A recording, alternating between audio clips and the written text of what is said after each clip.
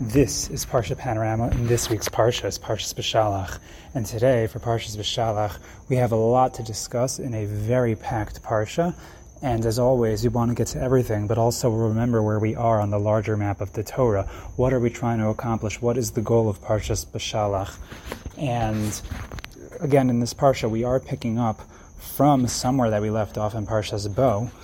And although people typically think that Parshas Beshalach is the Parsha of the Exodus, which it is, but the Exodus didn't actually begin in Parshas Beshalach, but it actually began in Parshas Bo. Towards the end of Parshas Bo, the Chumash actually began telling us about the Exodus. The Bnei Yisrael were formally dismissed from Egypt, and on their way out, the Chumash tells us, the number of years, the 430 years in the making, and they walk out. Then the Chumash digresses, and it's not entirely a digression, it's really, all the mitzvos that the Chumash talks about are part of the story, and at that point the Chumash talks about the commandment of Sipur Yetzias Mitzrayim, a lot of extra laws, extra meaning to the ones that were earlier in Parshas Bo. There are extra laws pertaining to the Karban Pesach, the laws of Tefillin, and the Kiddush Bechor, the holiness of the firstborns. So all of that is at the end of Bo. And then the Chumash returns to the narrative here when it's telling us about how Hashem took the Bnei Yisrael in a roundabout way when leaving Mitzrayim, when they were on their way. It says that they could have gone straight in, but Hashem said, I'm not going to take them in, ki karovhu, because it's close. We'll have to talk about what exactly that means. Ki karovhu might mean because it's close, or even though it's close. So we'll have to talk a little bit about that. And then all the major action of the Exodus takes place in Beshalach. The main part of which we might argue is the Kriyas Yamsuf, splitting of the sea, Shiras Hayam, where Klal Yisrael sings to Hashem in response.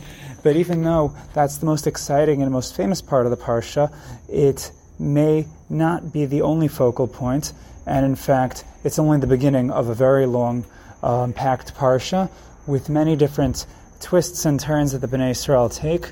And what we need to understand, I think one thing to think about at least, is why the Exodus began in Bo. It's interrupted by laws, and then it resumes in Beshalach. We could have put the entire Exodus into one Parsha. It sounds like there are two different phases here, right? Just like we said, not all the Makos were in Parshas Va'era. They were split between Va'era and Bo, and we had suggested that Bo is the beginning of a new phase. So apparently, there is a phase 1 part of the Exodus, which took place last week, and this is going to be phase 2. And we have to see exactly where we are going with this. What is this new phase? So that's something to think about as we go through the different topics in the Parsha. Now, there's another reason why this week's Parsha is really, really fascinating, and that is based on a point of the Chakal Yitzchak, one of the Spinka Rebbes. So we've quoted him in the past, I think. Rav Mordechai Sikorsky on Torah Anytime often quotes him. And the Chakal Yitzchak basically explains, we mentioned this on Hanukkah, I believe, but the idea that wherever you have a Kriyas HaTorah that is normally said on a... I think we might have had it in Shovim, the Real Talk Torah on Shovim. Either way, anytime you have a Kriyas HaTorah that is featured on a Yom Tov laning, so whenever it is that Kriyas HaTorah for Parsha HaShavua, the Parsha HaShavua that week, that Shabbos has elements of the holiday on which the same laning is read. So if that's true, this week, this Shabbos Shira, Shabbos Parshas Beshalach, the Shabbos of the Parshas Haman. So there's a lot of energy in this parsha, but this parsha happens to have Kriyas HaTorah that takes place on the Shvi'i Shal Pesach, the last day of Pesach, and we have a Kriyas HaTorah from Purim.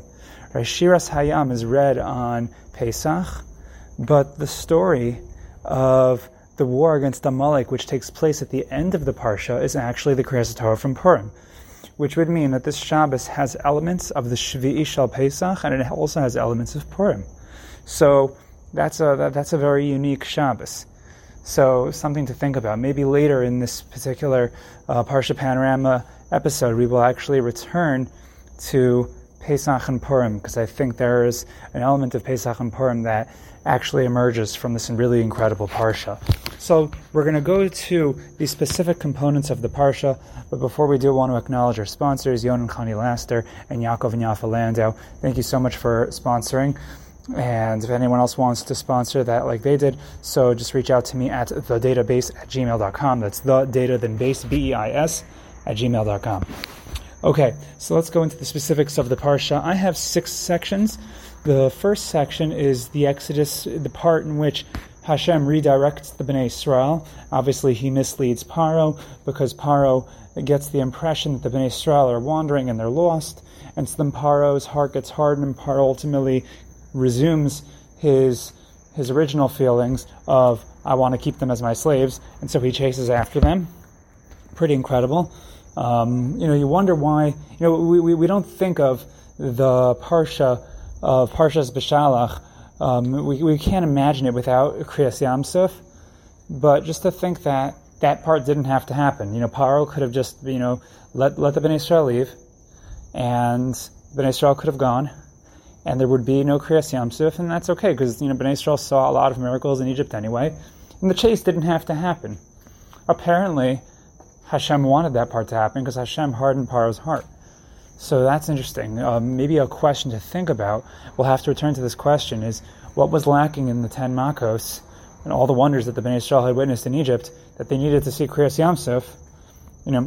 Again, it's hard for us to envision the Parsha without Kriyas Yamsuf, but it could have been that way, and the narrative would have still been very smooth and seamless.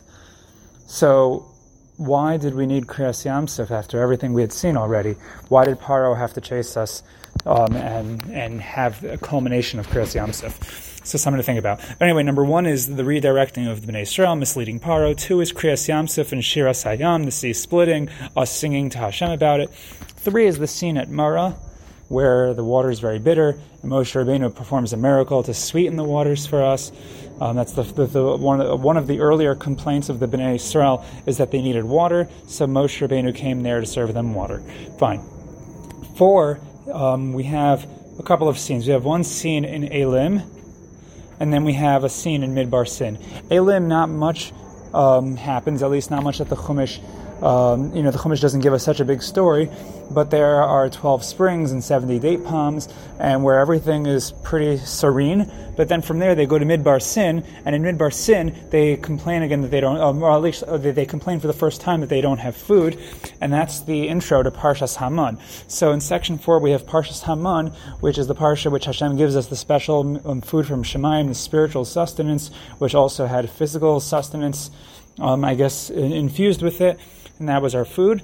After that, we get to section 5, Refidim and Masa Umeriva, where we have the first time Moshe Rabbeinu hits a rock to retrieve water. And this comes from the second complaint from the Bnei Israel that they needed water. Okay? Then, finally, number 6, we have the Milchamas Amalek, the war against Amalek.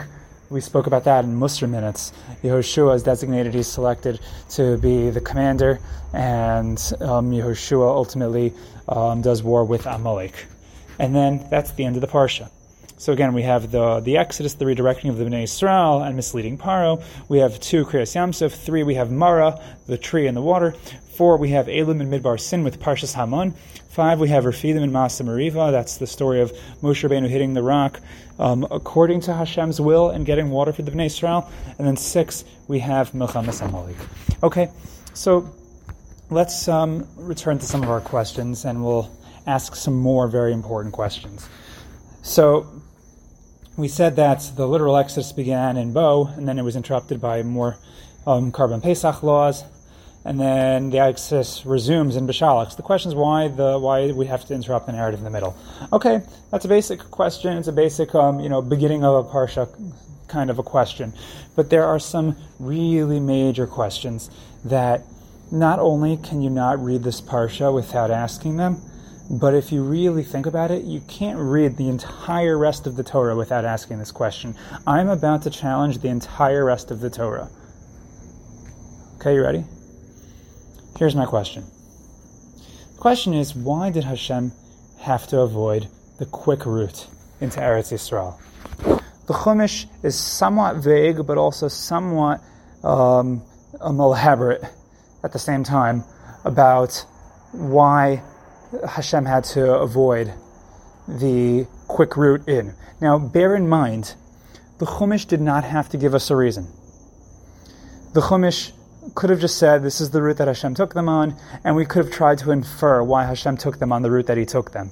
The Chumash did not leave us completely to wonder. The Chumash divulged a reason. It disclosed a reservation that Hashem had. I can't bring them in the quick route. Why? It says, Ki karovhu and pen yinachem, lest they regret when they see a war. Right? This is the Plishtim. They went around, they avoided the Plishtim. But if they would see the Plishtim and then they would be confronted by war, they would be afraid and they would turn back and they would go back to Egypt.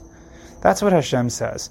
So some say Ki karovhu means even though it was close, meaning it would have been the fast route in. I think the Ramban has this read. It was the fast route in and it would have been close, but Hashem avoided it because of this fear. Rashi says the opposite. No, Ki karovhu is not even though it is close, but because it is close. Dafka, because it is close, because if they get upset, if they get afraid when they see war, and they're going to say, "Oh no, we should have never left." So then it's going to be a very easy route back into Mitzrayim, and we wouldn't want to quickly undo all of that.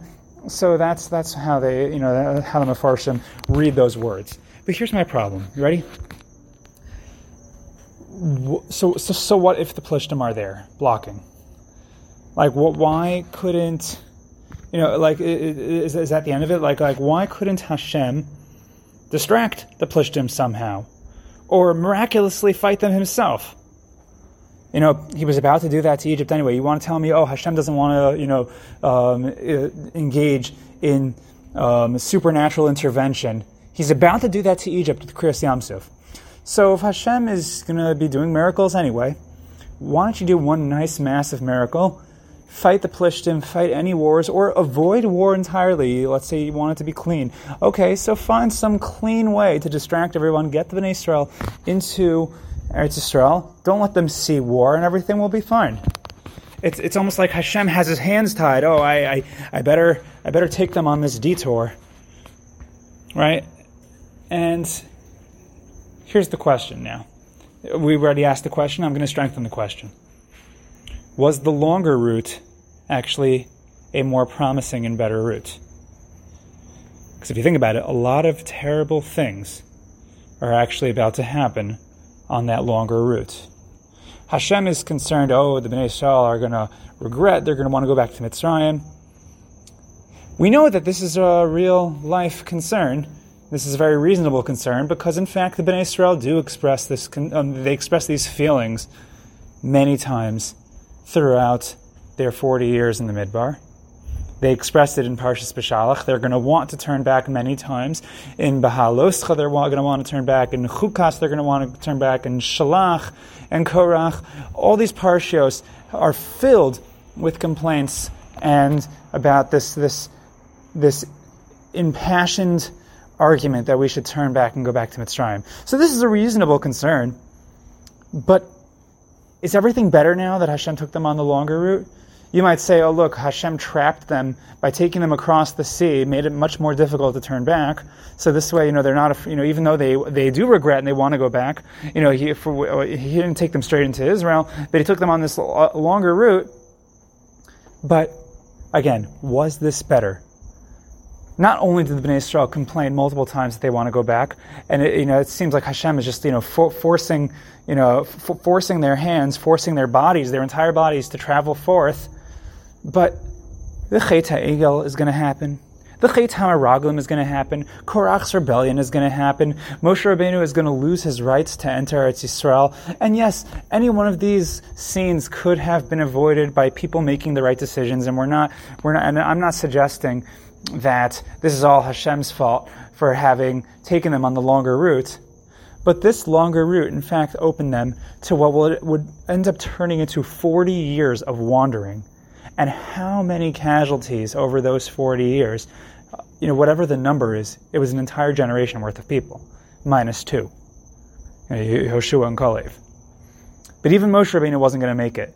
And could you imagine, you might say, what difference does it make? I'll tell you, it makes a big difference. This generation, if Hashem took them on the faster route, they could have gone into Eretz Yisrael. This generation would not have that opportunity. Hashem took them on this longer route. And on this longer route in which a lot of terrible things happen, and there will be a lot of casualties. In fact, the entire generation will be among those casualties. Again, -2. And all for what? Because Hashem was afraid that they would have turned back. I see. So I think we're missing something.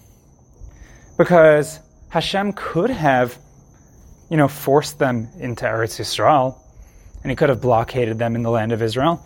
They wouldn't be able to turn back. Hashem only knows how to blockade by using the Yam Suf. He couldn't come up with some other plan. I thought we have a principle that shluchim harbei l'makom. Hashem is many messengers. Hashem is not at a loss of options. And if Hashem has everything at his disposal, why would Hashem box himself into what seems like the most, roundabout and counterintuitive and counterproductive route, which again is going to come with a lot of pain and suffering and misery and a lot of unfortunate tragedy and failure? All because, I couldn't take them in the fast route. So the question is, the road not taken, shouldn't we have taken it? And again, this is a question on the entire rest of the Torah. Okay, so I want you to sit on that question while I throw out some other questions. These questions are not going to be as big as this question that we just addressed, but they're all going to contribute to the answer. Okay, so again, this is a question that we raised earlier. Why did Hashem harden Paro's heart again? Right, again, even after he let the Bnei Israel leave for good.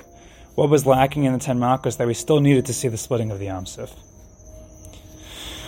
Also, you might say this is on the flip side, and maybe the next question I'm going to ask almost undercuts this question. But how come the Bnei Israel quickly resort to faithless complaining right after Kriyas Yam Suf? Right? It wasn't that much later after Kriyas Yam Suf that they started complaining, we don't have water, we don't have food, we should have never, left Egypt. But how could the people who just left Egypt suggest that things were better? We're not talking about a new generation. We're talking about the same people from, less than a month ago. So, it sounds like even Kriyas Yam Suf didn't even work. So what exactly is all of this helping?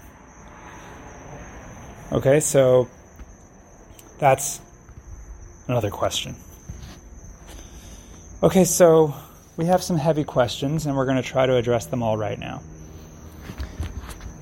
In terms of what Parshas Beshalach is as a whole, so we would say that this is the Parsha of Yetzias Mitzrayim. This is the Parsha when Am Yisrael is born. We left the womb of Egypt, and now we are actually becoming Hashem's people. This is at least the beginning of that. What I want to suggest also is that this Parsha, which is known as the Parsha of Emunah and Bitachon, something we alluded to in Real Talk Torah on Parshas Haman, so this is going to be the answer to all of our questions, as we're going to see. We're going to learn that Hashem is, not just the Almighty, the one who's in control of the world, but He is the parent and constant provider of the Bnei Israel. And apparently this is something that we as Hashem's people had to learn.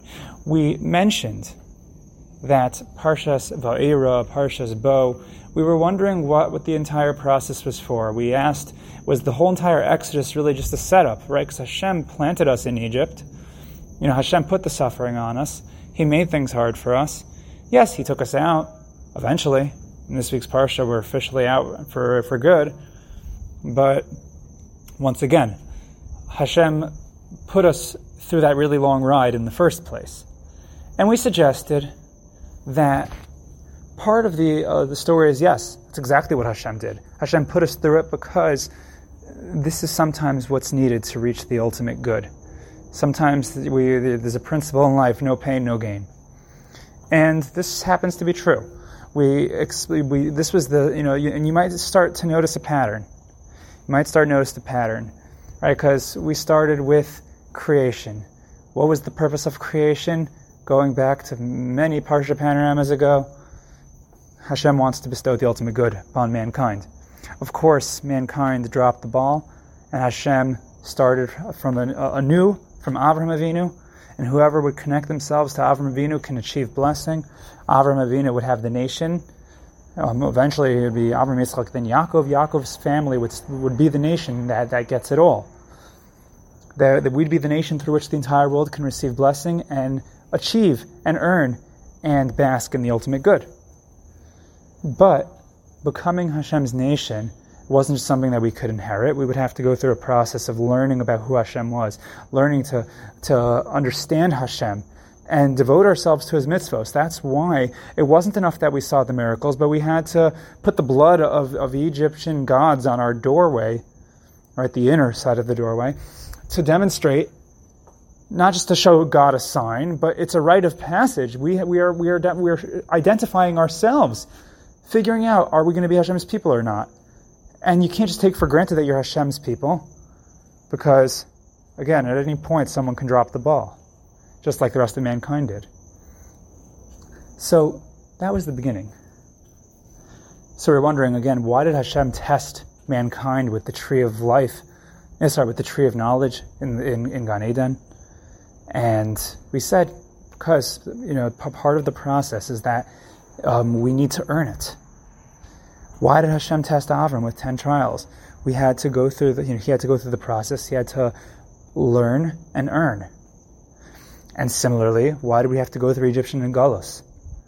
For the same reasons. We had to learn and we had to earn.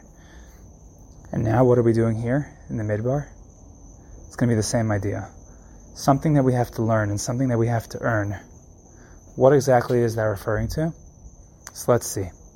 We were wondering why Hashem couldn't why couldn't Hashem just skip all the hard parts? Just go right into Israel.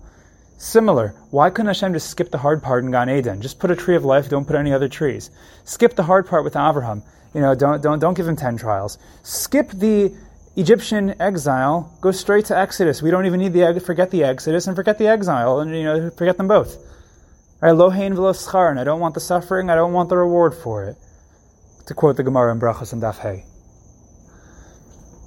But apparently, we're not taking the shortcut. And why not? Because the shortcut really undercuts the whole purpose of creation. Just like Hashem is not going to tamper with our free choice, Hashem is not going to force us into Eretz Yisrael and then blockade us. You know why? Because apparently that will not have been enough. You know how we know that will not have been enough? Because Hashem takes us on the longer route, and it takes a really long time for us to figure it out. If Hashem took us straight into Eretz Yisrael, Hashem could always just put us on the easy route and not make any problems at all, and then everyone will be happy. Apparently that does not mesh with Hashem's plan for creation, because Hashem's plan for creation involves us going through the tough time and learning our way and earning our way towards the redemption, towards the ultimate good. So Hashem is going to put us through some kind of a process. Now, what would have happened if Hashem actually took us in the quick route, let's say? So, if Hashem is not going to blockade us, because Hashem doesn't plan on blockading us forever, Hashem doesn't force our hands, unless He has a purpose, unless there's a longer term goal for it, right? So, if we would have gone into Eretz Yisrael, and Hashem did not blockade us, because again, Hashem does not want to blockade us forever, so eventually He was going to have to let us go, and we would have regretted.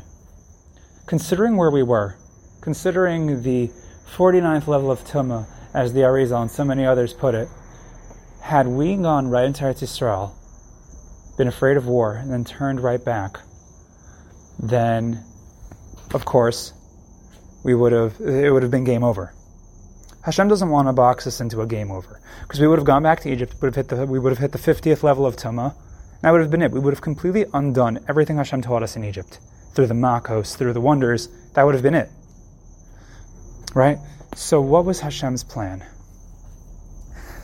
And right, Hashem's not going to also just take us straight into Eretz Yisrael and just do a bunch of miracles, because the part of the design of creation is that Hashem does not intend to do miracles forever either. The miracles got our attention. It started to teach us who Hashem was, but that's not what Hashem's world is. Hashem's world is not a world of open miracles. There are hidden miracles maybe, but Hashem's world is not a world of open miracles. And because of that, Hashem can't just cut to, giving us a bunch of shortcuts and doing miracles all the time. Yes, in Parshas Beshalach, Hashem is about to do miracles, but that's just the beginning. Parshas Bo, there are makos, there are miracles, that was also just the beginning. But we are in for a ride that's going to go quickly from many miracles to lessening of miracles, fewer miracles, easing our way into the natural world. Right, easing our way into the natural world. So Hashem is not going to give us any shortcuts. Just like throughout history, He has never given us shortcuts. He's not going to give us a shortcut here. Here we're going to go through the process. And instead of allowing us to regret and then give up before the game even starts. Right? That's what would have been if He took us straight into Eretz Yisrael.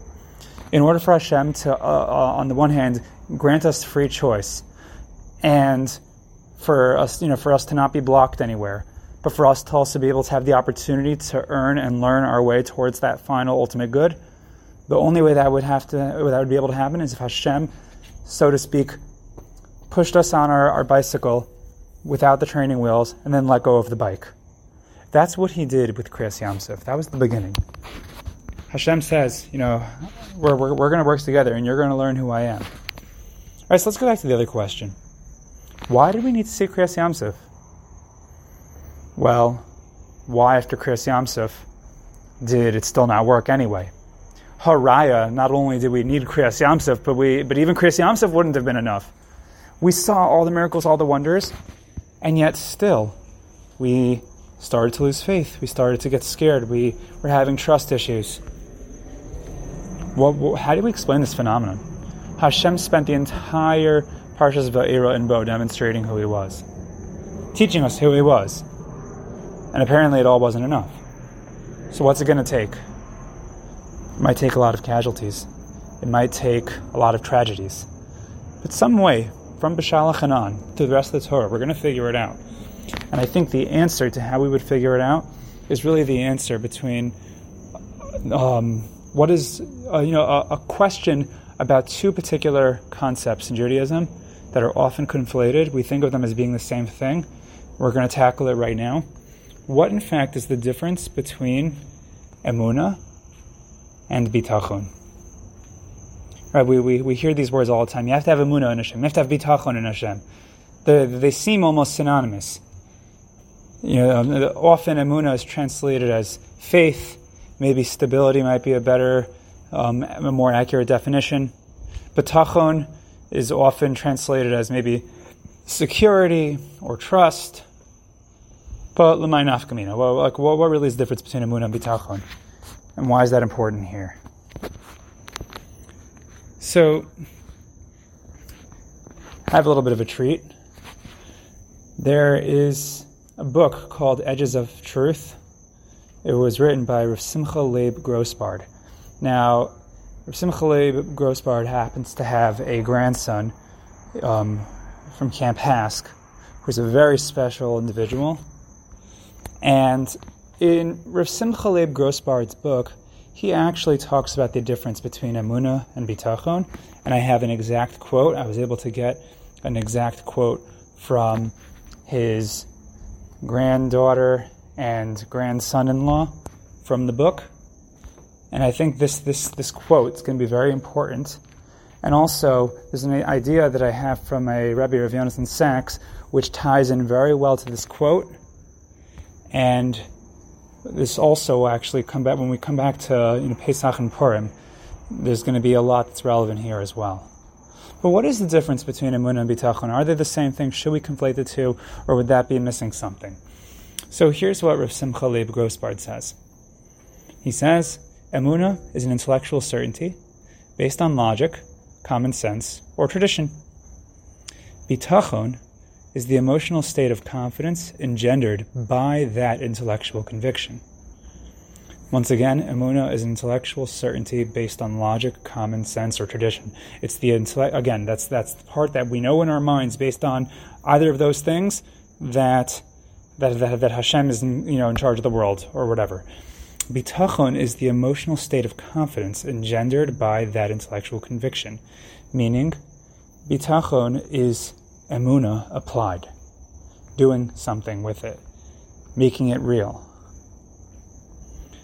And I think there's a great story to put with this difference between emunah and bitachon, and it'll help demonstrate the point very well. I've heard different variations of the same story. I'm going to tell it my way. But there was an individual by the name of Blondin. His last name was Blondin, the great Blondin, and he was the first person in history to tightrope across the Niagara Falls. And this story might be apocryphal, but that's okay, because it's going to serve a purpose here. The great Blondin was, performing his incredible, his one trick, which is that he can go across the Niagara Falls. So he's going to tightrope across Niagara Falls, and he has a whole crowd, standing around and watching. And he says, "Who wants to see the great Blondin tightrope across Niagara Falls?" And everyone cheers. They really want to see it. He says, "I could only do it on one condition. I could only do it if you believe in the great Blondin." Who believes in the great Blondin? And everyone cheers, "We believe in the great Blondin."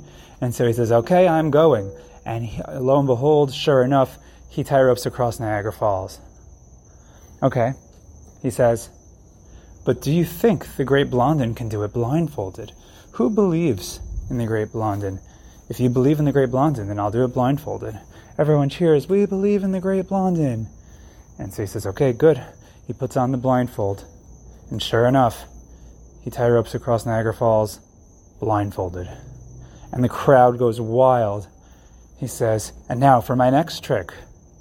The great Blondin is going to take a human in a wheelbarrow and wheelbarrow right across the tightrope, right across Niagara Falls. Do you believe in the great Blondin?" "We believe in the great Blondin." He says, "Excellent. Who's coming with me?" Silence. Emunah is we believe in the great Blondin. Bitachon is who's coming with me. It's interesting that at Kriyas Yamsuf, the Chumash says, "Vaya'aminu ba'Hashem of Moshe Avdo." All of Klal Yisrael manifested emunah. We believe. That's that was in a sense what they were learning. Emunah is an understanding that yes, Hashem exists. Hashem has showed himself. We know he's out there. Bitachon is that he's with us and he's carrying us through. Right, and this is what my Rebbe Rav Yonason Sachs explains is the special nature of our Kiddush based on the Ramban. The Ramban to Devarim, Hey Tesvav, talks about Kiddush. And our Kiddush is a memorial of two different things. We say Zecher L'Ma'aseh Bereshis, and we say Zecher L'Tzias Mitzrayim. Ma'aseh Bereshis, Hashem created the world. Yetzias Mitzrayim, Hashem took us out of Egypt. So what's the significance of these two things? These two different things? Right, and similarly, in the Aseret Dibros, next week's parsha, Anochi Hashem Elokecha Asher Tzeitzich Me'eretz Mitzrayim. He says, I'm God who took you out of Egypt. What about God who was Osei Shemayim V'Aretz? Why doesn't he say, I was God who created the heavens and earth? Why does he specify Yetzias Mitzrayim? So the idea is that Ma'aseh Bereshis, that's God exists. Yetzias Mitzrayim is that God is involved in our lives. He intervenes. These are the two things. Every Shabbos on Kiddush, we say Hashem exists, emunah, and Hashem is involved in my life, bitachon. And this is what Rav Sachs explains is the difference between Hashem, as we say in the first of the Ani Mamins, Hu Borei Umanhig. What's Borei Umanhig? Borei, he's the creator of the world. Manhig, he guides and drives the world. He didn't just create the world and walk away. Emunah, we have emunah in a borei. We have bitachon in a manhig. Now again, this doesn't mean that bitachon doesn't mean Hashem's going to give you everything that you want. It doesn't mean that Hashem's going to give you the exact result that you want. But bitachon means that the same God who created the world, the same God who did all the miracles in Egypt, the same God who did all of these things, is also going to be the same God that later, when all the miracles are not there, he's still in charge. He's still guiding history. He's still guiding your future destiny. And this is also the difference between Pesach on the one hand, Purim on the other. Right, Pesach, the Shvi'i Shel Pesach, with the beginning of the Kriyas Torah for this week's Parsha. The Kriyas Yamsuf, the open miracles. You know how Beshalach ends. We mentioned this in Musar minutes. It ends with a natural war. A natural war between us and Amalek. And for the better part of the war, we win. And we know Amalek is fended off. On the one hand, it was a natural war, but on the other hand, we were looking up to Hashem, looking up at and seeing, Moshe's hands up in the air, which was just a sign that we should have bitachon in Hashem. Right? It's interesting that Moshe's hands, the Chumash says, his hands are emunah. They're stable. They're up there. It takes, in Kriyas Yamsuf, vayaminu b'Hashem Moshe Avda. We have emunah. Bitachon's going to come a little bit later, right? When it's all natural, but we don't see all the miracles that are happening. That's the story of Pesach versus the story of Purim. Right? Pesach is open miracles. Purim is all natural. And guess what? Bitachon means that we know that Hashem is there as well. And so we were wondering, right, this longer route that Hashem took us on. There is no easy way in. Either we go straight into Eretz Yisrael, and that's going to be a quick game over. You know why? Because we will not have learned or earned anything. We will not have learned how to trust in Hashem. We would not have the kelim, we would not have the tools to succeed in any wars without Hashem openly intervening. At least if He takes us through the midbar. Yes, He's going to openly intervene. He's going to give us man. He's going to take water out of a rock. He's going to, He's going to do a lot of different cool tricks. Those cool tricks will eventually go away. But in the meantime, during that time, we're going to learn to not just know Hashem as Creator, but to trust Him as the guide of the world, as our parent and our provider, constant parent and provider. The difference between Emunah and Bitachon. And looking at the larger scale, once again, there's this pattern. Testing mankind with the Eitz Hadas, testing Abraham with the 10 trials, testing us with the Galus of Mitzrayim, and now a detour through the desert, testing us with the Midbar. Why not just skip to the ultimate good? Because that doesn't work with the plan of creation, which involves us earning our way, and again, learning our way around the world and learning to trust in Hashem. But that's the route that we are on. And yes, there will be casualties, because in life, life doesn't just guarantee that you're going to succeed, unfortunately. You have to try your best. You have to work. Just like mankind, a majority of mankind, fell off the earth when it came to the Dor HaMabul, the Dor HaFlaga. No one said that all of mankind is going to succeed. And in a certain respect, Beis Hillel and Beis Shammai agreed at the end of the day that it might be better that we weren't created. But now we have the opportunity. Now that we're here, they both agree that we have to try our best. And it could be that a whole generation is going to have to miss out. At least in Olam Hazeh. But we have to push through. We're, Be'ezras Hashem, going to be among the people that are going to see the ultimate Geula. But part of that means going along with Hashem for the ride. Daring to not just have Emunah, but to have Bitachon in Hashem, to know that Hashem is with us. To not just believe in the great Blondin, but to be willing to go in the wheelbarrow with Him. And with that, Be'ezras Hashem, we'll experience all of that incredible redemption. But again, going with Hashem, going for the ride. That takes us through Parshas Beshalach.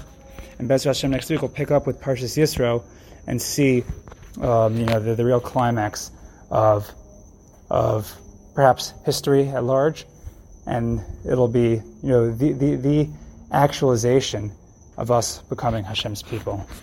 Thanks for joining us here at the database, and have an absolutely wonderful Shabbos.